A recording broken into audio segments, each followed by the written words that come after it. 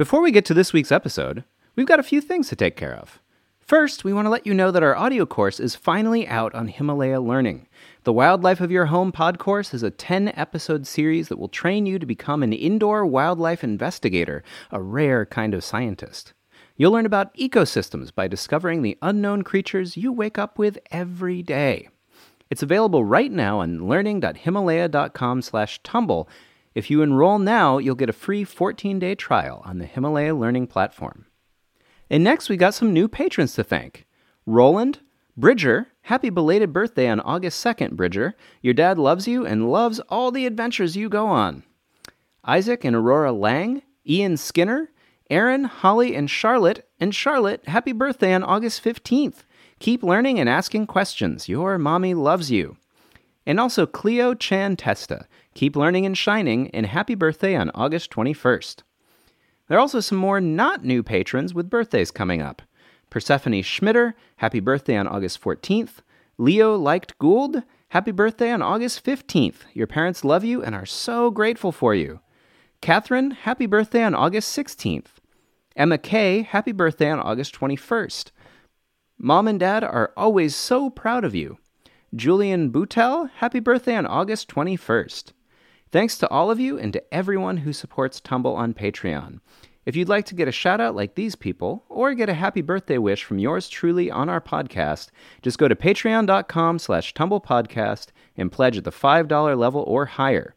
Once again, that's patreon.com/tumblepodcast. Hey, it's Lindsay.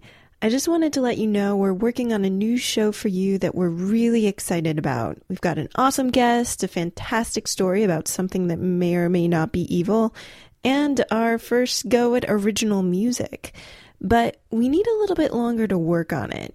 We're about to play an episode that we first aired back in the spring that you might have missed if you just tuned into our show. It's one of our favorites. And stay tuned, because even if you've already heard the show, you'll want to hear our update at the end. Welcome to the Tumble Podcast, the show where we explore stories of science discovery. I'm Lindsay. And I'm Marshall.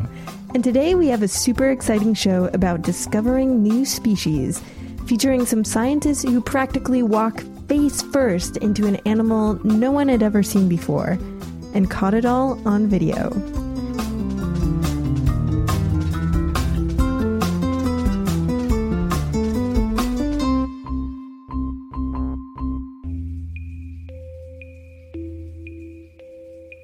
My name is Joe Hanson, and I host a YouTube series for PBS Digital Studios called It's Okay to Be Smart. Joe has a PhD in biology. But now I just make YouTube videos.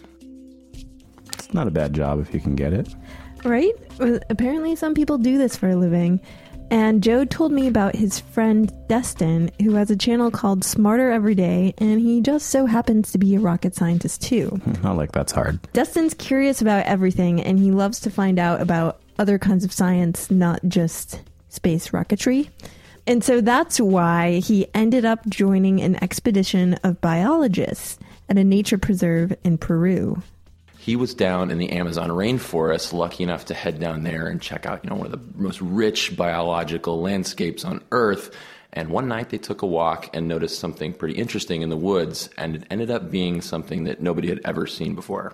So what was it? Hold on. What's amazing about this is because Destin makes videos, there is video from the moment of discovery. So this is, the rainforest. It's thick with vegetation. It's nighttime. It's dark. And, they say in the rainforest you hear more than you see. And, there's just bugs and monkeys and birds and things that are just out there in the darkness. A lot of things are active at night, so they love to go out at night.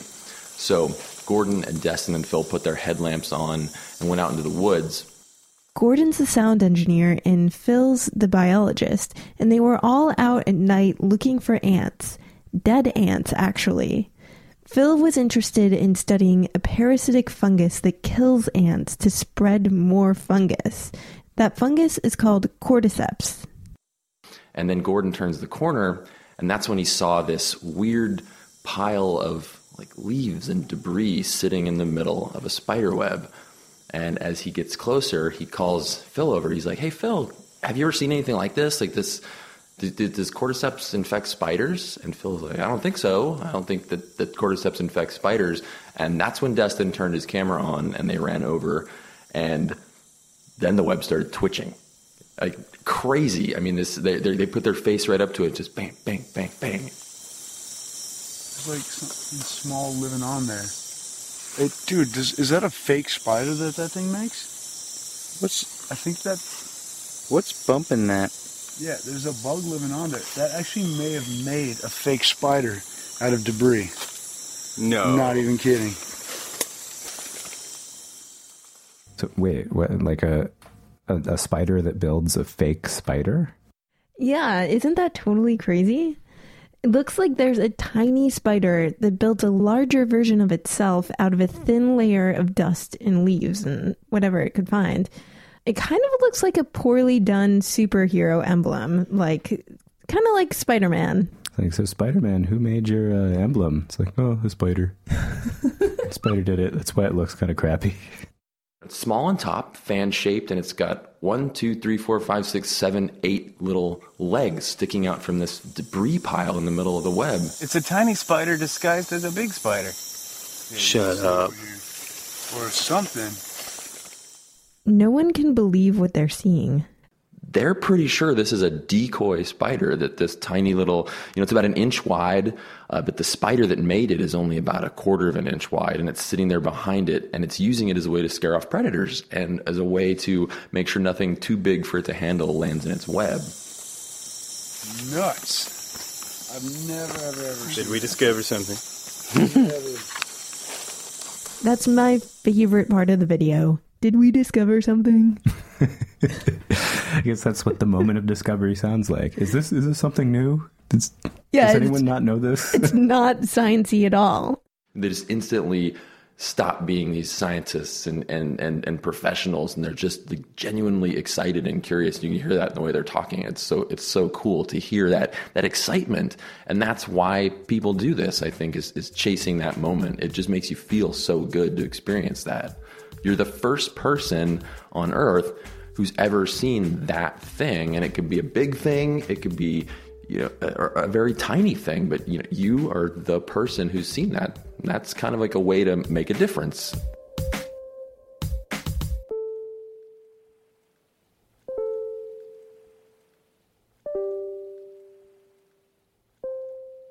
How do you find this stuff? Is discovery... It seems like it's just being in the right place at the right time. Yeah, that's a big question that I had too. And I wonder, could they have just seen it but not really seen it and just walked past? Like, is that what most of us would have done? So I asked Joe about this, and he said being able to recognize discovery is sort of like a personality trait.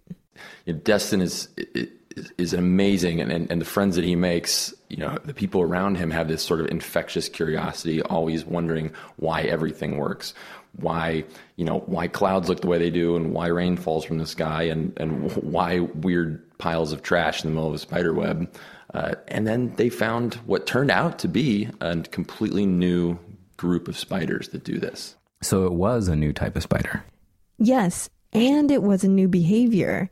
No one knew of a spider that had built a decoy of itself. So Phil the biologist went and wrote a scientific paper about it, which is what you have to do to tell the other scientists what you discovered in the woods one night. It was a monster.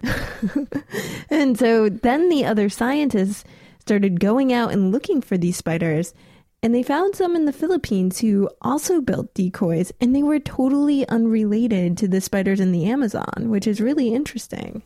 That is really interesting. Not to mention it's decoy spiders.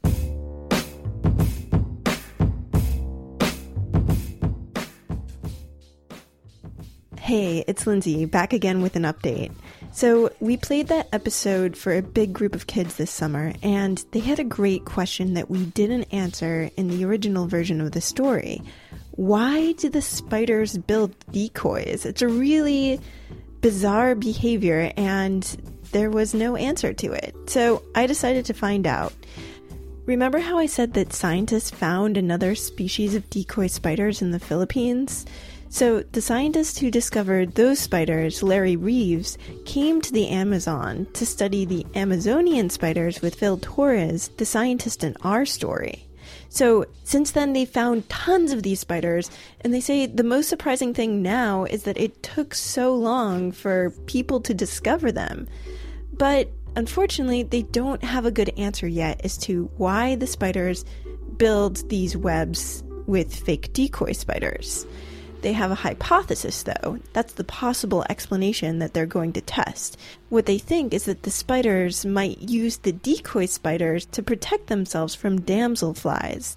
These damselflies in the Amazon are the largest species of damselflies in the world, and spiders are their absolute favorite meal. So if this hypothesis is correct, the spiders would be building decoys to make themselves look bigger and scare off the damselflies. It might seem like these spiders are smart enough to build these webs, but this behavior is actually in their DNA. It's like they're programmed to do it. It's evolution. What scientists really want to know is if spiders on different continents evolved this behavior separately, or if they had a common decoy spider building ancestor somewhere in their past and then spread out to all of these different places in the world. And that's the thing when you discover a new species, it's really exciting. You have to find your own answers to every single question. You can't assume anything. We'll keep you updated on decoy spider information as it becomes available. But until then, that's our show. So again, thanks this week to Joe Hanson and the kids at our listening parties this summer who were so curious about spiders and their own backyard insects. Our associate producer, Sarah Lentz, Dennis Foley in the Austin Listening Lounge for helping with our sound, and Ashley Cox, who's the newest member of the Tumble team, and she's getting our newsletter and YouTube channel off the ground. Our newsletter, which is called The Tumble, will be filled with our favorite science stories of the week and will feature other podcasts that are great for kids. So if you like Tumble and you want to hear our recommendations of other podcasts that you might want to listen to, sign up at tumblepodcast.com for our newsletter, and stay tuned for more stories of science discovery.